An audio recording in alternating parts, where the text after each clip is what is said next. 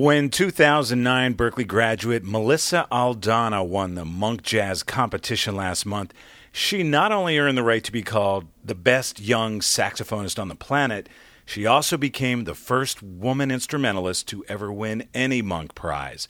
All of that was happening just as Aldana was preparing to return to her alma mater. This month, she'll appear on the NPR program The Checkout, live at Berklee. Let's listen to an original composition of hers. This is a track called Free Fall from Melissa Aldana.